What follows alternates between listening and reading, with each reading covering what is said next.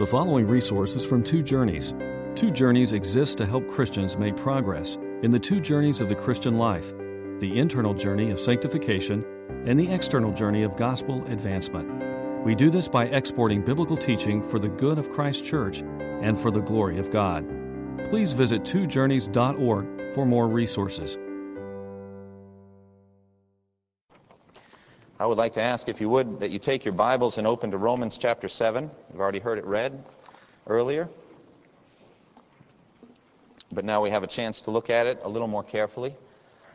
As we turn to Romans 7, we're turning to a most remarkable chapter in the book of Romans. A chapter that is, in some cases, greatly controverted. People have different opinions and views about what it's teaching, but the topic is clear, and the topic is the relationship of the law to the Christian. The limits and the purpose of the law in Christian life, and that's what we're facing. Well, what is this law, the law of Moses, that we are facing? It was given on a dreadful day so long ago at Mount Sinai. The description's given in Exodus 19. It says there, on the morning of the third day there was thunder and lightning with a thick cloud over the mountain and a very loud trumpet blast. Everyone in the camp trembled. Then Moses led the people out of the camp to meet with God, and they stood at the foot of the mountain. Mount Sinai was covered with smoke because the Lord descended on it in fire. The smoke billowed up from it like smoke from a furnace, and the whole mountain trembled violently, and the sound of the trumpet grew louder and louder. Then Moses spoke, and the voice of God answered him. The Lord descended to the top of Mount Sinai and called Moses to the top of the mountain, and so Moses went up. That is the description of the day that the law was given, and what a dreadful scene it was. It says in Hebrews chapter 12 that Moses was so afraid that he shook with fear. He trembled with fear, though he was a righteous man. And the thing that's so difficult perhaps for us to understand in redemptive history is we see God moving his people out with a mighty hand and an outstretched arm out of Egypt, out of bondage, an act of grace and goodness, and brings them through the Red Sea and destroys all their enemies, and then gently and carefully provides for them in the desert. God moving and saving his people. Why this? Why does he bring them to Sinai and give them this law? What is the purpose of the law of Moses? We know that God doesn't speak lightly. He doesn't revoke his words. And so how does the law relate to us today as Christians? Jesus said heaven and earth would pass away, but not the smallest letter or the least stroke of a pen would by any means pass away from the law until everything was fulfilled. That's how serious the law was to Jesus Christ. And so it really is in the cross of Jesus Christ, in the life and the death and the resurrection of Jesus Christ, that we as Christians come to understand the law. Because there was another dreadful day, not just that one at Sinai, but another one, the one at Mount Calvary, where Jesus gave his life for us. It was the law that killed him. It was the law of God that put him to death. Jesus died under the penalty, under the curse of the law, that we might have eternal life. Now, as we come to Romans, we're trying to understand this teaching of justification by faith apart from the law. We are made right with God. We stand before God holy and blameless in his sight simply because of faith in Jesus Christ and the righteousness that has been given us through that faith. An accomplishment of the righteousness of Jesus Christ completely apart from works of the law. It's a free gift of God's grace. It says at the end of Romans chapter 5, the law came in alongside, or the law was added so that the trespass might increase, but where sin increased, grace increased all the more. So that just as sin reigned in death, so also grace might reign through righteousness, to bring eternal life through Jesus Christ our Lord. So we have the triumph, the ultimate triumph of grace in the life of a believer in Jesus Christ. But what is this law that was brought in alongside? What is the purpose of the law? What are the limits of the law for a Christian? How shall we understand this timeless law that was given to us? Now, as we look at Romans 7, look across it, we're going to come into some rough waters. It's going to be difficult to understand. The whole second half of Romans 7 is one of the most controversial texts in all the Bible. When Paul is the apostle speaking there and saying, I don't understand what I do. I'm a slave to this law of sin inside me, and I wrestle and I struggle and I fight with sin. Every one of us who's a true Christian can resonate with that, can't we? We can say, yes, I feel that struggle within me. My reach exceeds my grasp. I see more clearly the holiness of God that he expects in my life, but I just can't live up to it. And so I wrestle with it. And in my mind, I delight in the law of God, but I can't seem to live up to it. We can say that, but what did Paul mean by saying it? Was Paul speaking as an unbeliever before he was a Christian, or was he speaking as a believer? And we are not even going to settle that or even touch on it today. I'm just telling you what's coming. But it's the topic of how the law relates to the Christian. How shall we understand these things? And then, even deeper, the question is, if the law produces death in us, is the law evil? Is it an enemy? Is it something vicious? Or is it good and holy and righteous? How shall we understand the law itself? And why did God give it? And how shall we live accordingly? So Paul is dealing with this struggle. He's dealing with this issue. And he's dealing with it very personally for himself. Because everywhere he went, there were zealous Jews that pursued him and attacked him, saying he was overthrowing the law of Moses. That he was teaching false doctrines because God had given us this law. And as Jews, we had constantly gotten into trouble by disobeying the law. That's why we were exiled to Babylon in the first place, and now we've come back and we're trying our best to follow this law. We're trying to walk in it, and we're trying to live according to it. We know we don't do it the way we should, but we're supposed to try and walk, aren't we? And along comes this Apostle Paul telling us of this whole new, it seems, faith that doesn't line up with our understanding of the law. Paul is uprooting and overturning the law of Moses.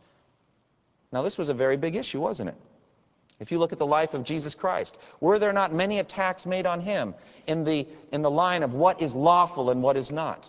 They would come and they would ask Jesus, is it lawful for you to heal on the Sabbath? And Jesus would have to answer this question. Is it lawful for your disciples to not wash their hands before they eat? And Jesus would have to answer that question. Is it lawful for a man to divorce his wife for any and every reason? And Jesus would have to answer that question. Jesus was dealing with people, the Jews, who were very concerned about the law, specifically the scribes and the Pharisees, very concerned about matters of the law, to the point that they would even give a tenth of their spices, counting out the mint and the dill and the cumin, the leaves, and count them out. That's how careful they were about the law. And along comes Jesus, and he's got to say in the Sermon on the Mount, don't think that I've come to abolish the law. I've not come to abolish, but to fulfill.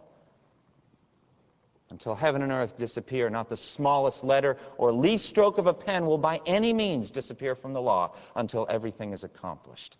Jesus had to say that because they were misunderstanding him. And so they also misunderstood Paul. In Acts 21, 27, and 28, it says, some Jews from the province of Asia saw Paul at the temple. They stirred up the whole crowd and seized him, shouting, men of Israel, help us. This is the man who teaches all men everywhere against our people and against our law and against this place, the temple. So that was the charge against Paul, that he was overthrowing the law. And it was on that charge that he was arrested and eventually brought to Rome. And so Paul has to deal with this. And as you look at his doctrine, it almost seems that he's open to that charge, isn't it? If you look through the first 5 chapters of Romans, you begin to see a certain pattern in the way that Paul deals with the law. I already mentioned Romans 5:20, in which he says the law was laid on aside. It was added so that the trespass might increase. So it seems almost like he's saying it's some additional thing. Seems to be undermining the law there. In Romans 3:28, he says very plainly, we maintain that a man is justified by faith apart from observing the law. So the law doesn't do anything to get you saved when it comes to justification. It's not works of the law that justifies you. Earlier he said, by the law will no one be justified. Nobody's going to be justified by the law. And then in Romans 4, Paul proves that Abraham was justified while he was still uncircumcised. His circumcision, the symbol of law-keeping, represented in Abraham a submission to the law, but it came later. But Paul proves that Abraham was justified while he was still uncircumcised. The law literally had nothing to do with his justification. And yet Paul says in Romans 3:31, do we then nullify the law by this faith? Not at all. Rather, we uphold the law. How can this be? How, Paul, can you say that you uphold the law when you're saying all of these other things about it? And that is the question that Paul is seeking to address in Romans 7. Now, we've already seen in Romans chapter 6 that he's dealing with a question about justification by faith. Remember that? The idea is if we're saved by grace, if works of the law have nothing to do with our justification, then doesn't it logically follow that we can live any way we want? This past week I had the opportunity to speak with a church member and somebody that he knew who needed salvation. And as we had a discussion and we were talking about things and explaining the gospel, and this is a person who was well familiar with Christianity, but as we had that opportunity, he came to understand justification by grace through faith in Jesus Christ alone, apart from works of the law. And you know what he said? He said to me, well, if what you're saying is true, doesn't that mean we can live any way we want? I felt such happiness in my heart. I said, I know we're on the right track. We're not teaching a morality here. We're not teaching a bunch of good works. We're teaching something we receive humbly by faith as a gift. So we're on the right track, but it needs to be answered, doesn't it? We've all seen people who claim things and they claim to be Christians and they live any way they please.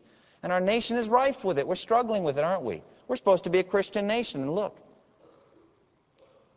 So we're wrestling with it, and so Paul has to deal with it. And the beauty of the gospel is that, yes, the question is raised naturally from the doctrine, but the doctrine also answers the question too. Because it's not simply forgiveness of sins that we receive from God, isn't it? Is it not eternal life we get from Him?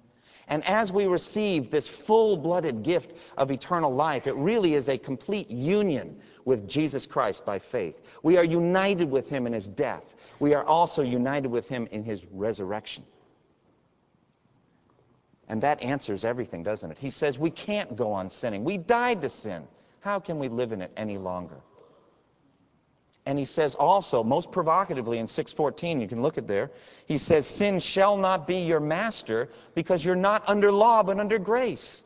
Wow, what a statement. We're not under law? We're not under law anymore? Doesn't that lead to the same conclusion? We can run amok. There's no law over us anymore. We can live any way we choose. Well, he answers in the second half, say, no, actually, you're going to show who your master is by how you live. And he talks about this wages of sin is death, but the gift of God is eternal life. But there's still the question about the law hanging out there, isn't it? How can it be that if we're not under law, we're not going to live lawless lives? It doesn't seem to make any sense. And so he needs to explain that, and that's what he's doing here in Romans 7. And he does it initially here with this analogy of marriage. He brings up this analogy of marriage. In effect, he's saying the principle is this, that you are under law only as long as you live. But the moment you die, you're free from the requirements or the jurisdiction of the law. And he uses the marriage analogy to teach that. In effect, he's saying, till death do you part, right? And so we're kind of united to the law until we die. And when we die, we're free from the jurisdiction of the law. Look at verse 1, Romans 7, verse 1. He says, do you not know, brothers, for I'm speaking to men who know the law, that the law has authority over a man only as long as he lives. It's beautiful how he continues to teach sanctification the same way. Look at the first few words of this chapter. What does it say? Do you not know? How does Paul work on sanctification? Through the mind, through doctrine, applied by the power of the Holy Spirit. He's changing, he's working on your thinking. And he's drawing, in this case, something that we all know, that the law has jurisdiction over living people, not dead people. Makes sense, doesn't it? It has jurisdiction over the living, not over the dead. So he's speaking to an audience who knows the law. We don't know whether at this point he's saying, now you as Romans, you're famous throughout the world for your knowledge of the law. You are law keepers, you are law abiders. And you know Roman law. Or he could be speaking to Roman Jewish Christians at this point, and he's speaking of the law of Moses. We don't really know.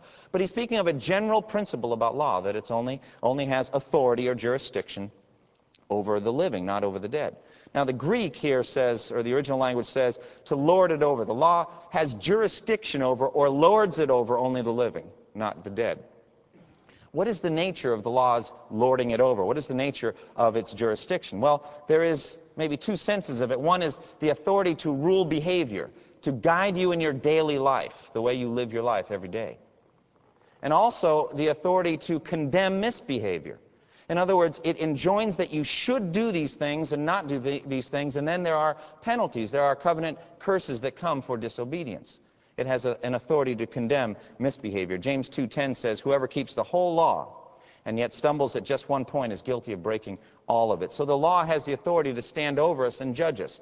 And ultimately, if you take that out to its extreme, the law has the authority to condemn you eternally and send you to hell.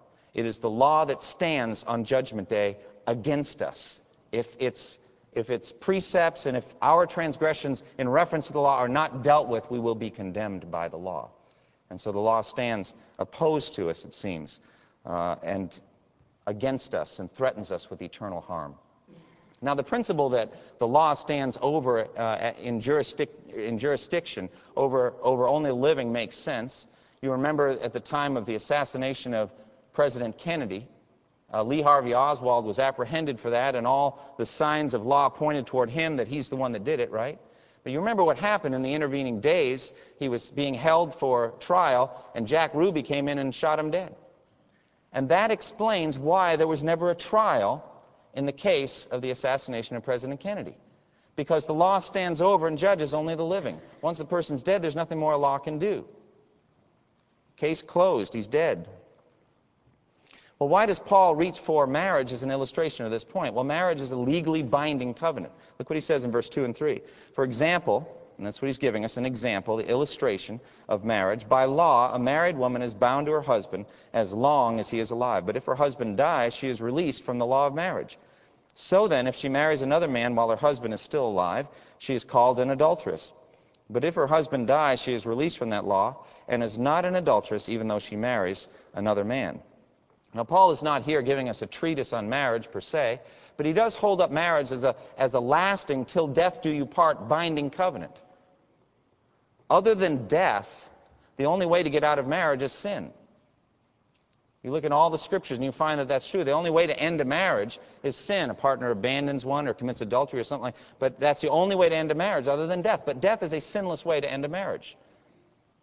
And so the couple are bound together as long as they're alive. But as soon as they die, that covenant is ended. And that's what he's getting at. Death terminates the relationship to the law. Prior to death, there was a certain restriction by the law. After death, no restriction in this matter, and the woman is free to remarry. So then he applies the principle spiritually in verse 4. Look at it. It says, so also, or in the same way, my brothers, you died to the law through the body of Christ, that you might belong to another, to him who is raised from the dead, in order that we might bear fruit for God. This is an amazing thing. And this is only the first week we're going to be looking at these verses. Because in effect, he brings over the marriage analogy and applies it to us spiritually. We were, in effect, married to the law. There was a covenantly binding relationship between us and the law. In reference to the Jews, certainly, the Jews were covenantally bound together to that law. They had promised that they would obey. They had covenant submission ceremonies in which they promised they would submit and they would obey. They're bound to the law. Okay, but one of those partners has died, and it isn't the law, is it? It's very interesting how he changes it. In the one sense, you've got the woman and the husband. If the husband dies, she's free to remarry. But we can't say that the law died, can we? The law is going to last to the end. To Judgment Day, the law will stand. So who is it that died? We did. We died. And we rose again. So we're able to remarry. It's a little odd, isn't it? There's nothing like it in all history. We can never say a woman is bound to her husband as long as he lives, but if she dies, she's free to remarry if she's resurrected from the dead. But that's in effect what's going on here. We were bound to the law until we died. And when did we die? When we had faith in Jesus Christ. We trusted in Jesus Christ, and at that moment we died to the law. Isn't that wonderful? Through the body of Jesus Christ. Now, what does this mean that we died to the law? Well, you look at the historical doctrines. We died to the law through the body of Christ in order that we might belong to another, to him who was raised from the dead. Look at all the doctrine there. Where did Christ's body come from? From the incarnation. He took on a human body that he might walk under the law. We'll talk about that more in a minute. But then he died. The crucifixion is in view here, and also his resurrection in view. These historical doctrines are the foundation of the way we live our lives now. And they answer the question of how we will relate to the law. Our union with Christ means that we're dead to the law, free forever from its condemnation. Now, how does Christ's body produce our death to the law? Let's try to understand this. One of the things I fear is, as we are explaining the gospel, that we see in the cross of Jesus Christ the love of God, but not the justice of God. But both the love of God and the justice of God are equally displayed in the cross of Jesus Christ. We could say God loved us in such a way or to such an extent that he did not want us to go to hell, but sent his Son to die in our place, and all of that would be true. God, therefore, was displaying his love in that he was saving us from going to hell and bringing us into heaven.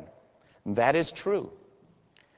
But we could also say God loved his law so much that he had his Son die under his wrath, rather than simply to allow sinners into heaven with the law's justice undealt with. That's how much he loved his law. He would rather have his Son die under his wrath than let us in and the law's demands not be met. Our God is a good judge, is he not? Think, if you will, of a judge in some district court somewhere who is known far and wide as a good man. He's a very good man, very kindly, kind of like a kindly grandfather type. And every criminal brought to the bar of his justice, he sends them home free with a bag of cookies because he's a loving man. And he does not want them to have to suffer in prison. They have families, they have, friends at least, who will love them. And so every criminal, every murderer, every rapist, every thief who's brought before him, he sends them home with a gift and with love. Now, we might call him a good man, but would we call him a good judge? How long do you think he'd last as a judge? Longer now than 50 years ago, maybe. I think he'd be pulled because he's not a good judge. Isn't it shocking how we think of God that way on Judgment Day? Isn't that scary? That God is that kind of a judge? All of the law's demands unmet, and yet come on in, enjoy the feast, have a good time in heaven? How can this be? No, he must uphold his law.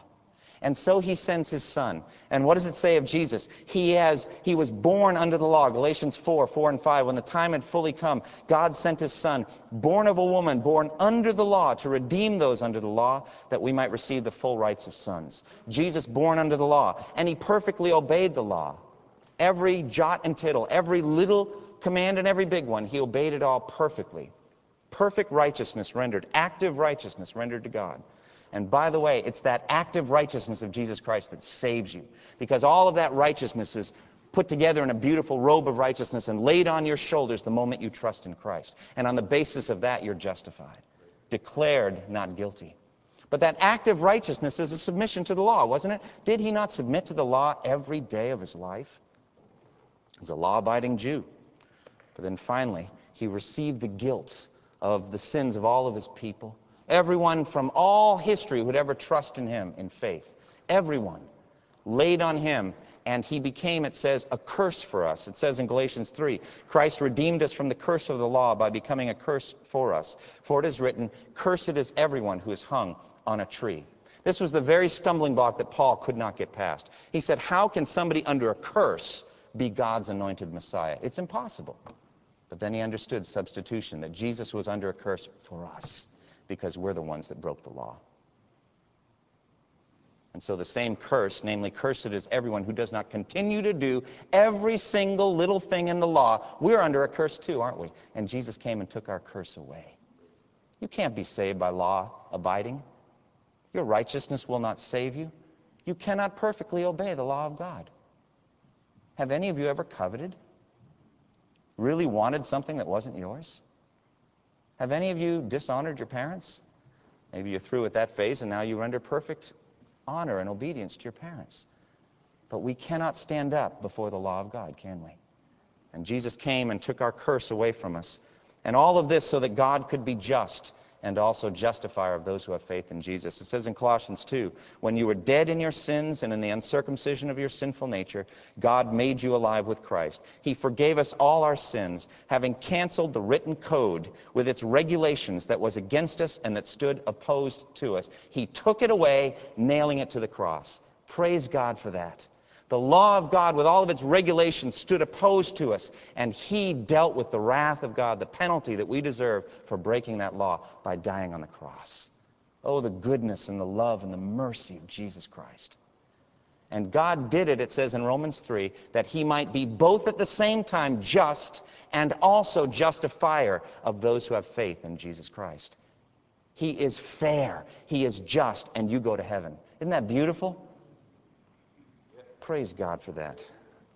God is absolutely zealous that not one word of his law fall to the ground undealt with, but he dealt with it through his Son. the value, the infinite value of the blood of Jesus Christ, and that all of the regulations were met there. So then, brothers and sisters, what does dead to the law mean? What does it mean that we die to the law? Well, first, what it does not mean is that we don't care anymore about the law. Jesus said in Matthew 5:19, anyone who breaks one of the least of these commandments and teaches others to do the same will be called least in the kingdom of heaven. But whoever practices and teaches them will be called great in the kingdom of heaven. So we're not just dispensed with the law, we don't think about it anymore. Paul upholds the law, Romans 3:31. He says, do we nullify the law by this faith? Not at all. Rather, we uphold the law. And in Romans 13, he's going to say this, let no debt remain outstanding except the continuing debt to love one another. For he who loves his fellow man has fulfilled the law. The commandments, do not commit adultery, do not murder, do not steal, do not covet, and whatever other commandment there may be are summed up in this one rule, love your neighbor as yourself. Love does no harm to its neighbor, therefore love is the fulfillment of the law. And he's writing that to Christians. He expects that you will walk in that way. And so what happens is legality is removed, and what gets put in its place? Love. Love for God and love for neighbor, and love perfectly fulfills the law.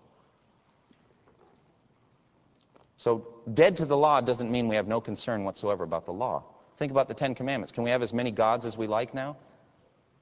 Are we free to make idols now? Can we dishonor our parents now? Can we murder and steal now? Can we lie under oath now? Can we covet as much as we like? That's negative. How about positively? We don't have to love God with all of our heart, soul, mind, and strength, do we? We don't have to love our neighbor as ourselves, do we? Obviously, dead to the law doesn't mean that the law has evaporated. Well, what does it mean then? Well, what it means is that what was once external, a demand, is now a desire. What was an external demand is now the desire of our heart. We want to do these things. God has written his laws on our heart. Hebrews 8:10, this is the covenant I will make with the house of Israel after that time, declares the Lord. I will put my laws in their minds, and I will write them on their hearts. I will be their God, and they will be my people. God has written his law on your heart if you're a Christian. That's what it means to be united with Christ, dead to sin and alive to God. He's written his law in your heart. He's given you a new heart. We're going to talk more about that in future weeks. Well, what does it mean to be dead to the law? Well, it means that we're dead to the law as condemner. There is therefore now no condemnation for those who are in Christ Jesus. The law will not condemn you and send you to hell because all of its righteous requirements have been fully met through Jesus Christ. It also means that we're dead to the law as a manner and way of life and a way of serving God. Look at chapter 7, verse 6, the same section we're in right now. It says in 7:6, we serve in the new way of the Spirit and not in the old way of the written code. We're in a whole new way of relating to God now. It's the life of the Spirit. And the best analogy that Paul can think of right here at this moment is the same one he was using a minute ago, the analogy of marriage. Marriage. Look again at verse 4. He says, so, my brothers, you also died to the law through the body of Christ, that you might belong to another, to him who is raised from the dead, in order that we might bear fruit for God. What does that say? That you might belong to Jesus. That he is the lover of your soul. He's your heavenly spouse. We're part of the bride of Christ. We're going to talk about this fully next time. It's such a huge theme that we can't just deal with it quickly. But we have a whole new way of relating to God. We're alive to God now. And marriage is a great analogy of it. A love relationship, a binding covenant to a living Savior, Jesus Christ. And the fruit of that union is good works for God. A whole new way of serving God by the power of the Spirit. It's a whole new life. A whole new way of obeying the law. Verse 6, we serve, that is, we bring forth good fruit in the new way of the Spirit and not in the old way of the written code. What kind of application can we take out of this? I just want to ask you a simple question. Has this happened to you? This is Christianity. This is what it means to be a Christian. Has this happened to you? Do you know yourself to be dead to the law, dead to sin, but alive to God in a whole new way in Jesus Christ? By the power of the Spirit. Not merely brushing up on some rough spots in your character, improving some morality in your life, or adding some good habits like church attendance or committee service, And those are good habits, by the way. But not merely removing some bad habits and adding some good things. Not at all. But a death and a resurrection. A radical transformation so stunning could only be likened to dying and being raised to new life. Have you died and been resurrected through faith in Jesus Christ? And do you have a new relationship to God and to the law? Perhaps you previously saw God as a stern taskmaster who could never forgive you of all your sins. You've done too much to be forgiven. But now you understand that all of the law's requirements have been met through the blood of Christ. Or perhaps you underestimated the law, never really thought about it that much. Didn't matter to you. And now you see that God upholds his law perfectly and fulfills it in Jesus Christ. Whole new relationship to the law. Now you feel like it's written on your heart and you yearn to do God's will. You want to love him every moment of your life. And you yearn to love your neighbor as yourself. It's a whole new relationship to the law. Has this happened to you? And do you also see in yourself a whole new purpose in life, bearing fruit for God? Previously, you lived perhaps for yourself, for your lusts and your own evil pleasures, your own desire. You orchestrated your life around your own things and your own desires and drives. And now you realize that God has a purpose for your life, and that is that you bear fruit for God every day. And do you see also a new power in your life? Previously, you were powerless before the sins of your life. But now you realize you're dead to sin, and through the power of the Holy Spirit, you can say no to ungodliness. Do you see a new power in your life? Has this happened to you? And if so, rejoice and be glad. And yes, we're going to struggle with sin. We'll get to that second half of Romans 7. It's coming. Yes, we struggle with sin, but rejoice that you're dead to the law. You're not under the law anymore. You're serving in a whole new way. But if this has not happened to you, don't let today pass. Don't let the sun go down today. Don't harden your heart if today you hear his voice. Come to faith in Jesus Christ. Let him be the husband of your soul. Let him be the lover of your soul. Let his blood stand in the place at judgment and take away all of the wrath that you deserve for your sin. And let him give you his righteousness, sufficient for all the law's demands. Won't you close with me in prayer? I'd like to ask that you just take a moment and reflect on the things we've talked about, and then we'll pray.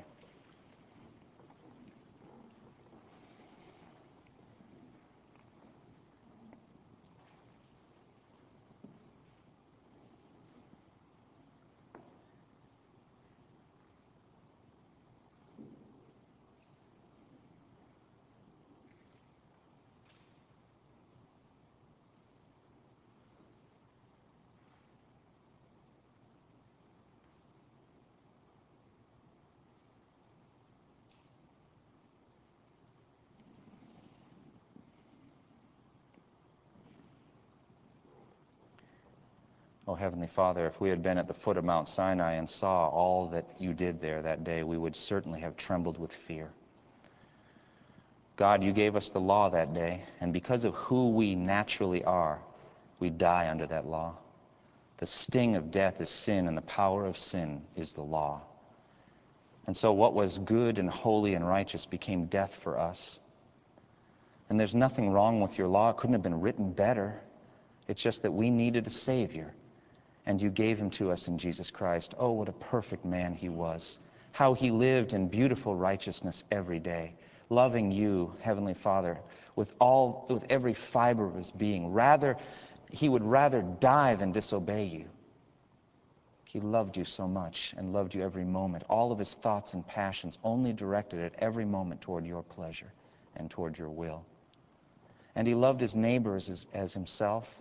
Every moment other-centered. Someone would come and say, my servant is sick, and he would stand up and say, I will go and heal him.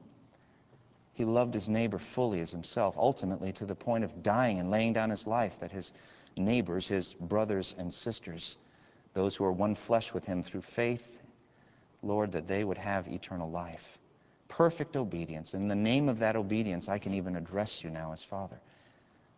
Father, I pray for any in this room here today who have not trusted in you, who have no living principle of the Holy Spirit within them, are not bearing fruit for life, but rather only for death, that they would repent today and trust in you, Lord Jesus.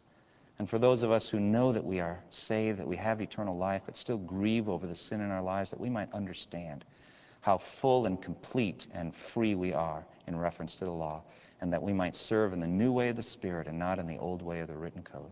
We pray in Jesus' name. Amen. Thank you for listening to this resource from twojourneys.org. Feel free to use and share this content to spread the knowledge of God and build His kingdom. Only we ask that you do so for non-commercial purposes and in accordance with the copyright policy found at twojourneys.org. Two Journeys exists to help Christians make progress in the two journeys of the Christian life, the internal journey of sanctification and the external journey of gospel advancement. We do this by exporting biblical teaching for the good of Christ's church and for the glory of God.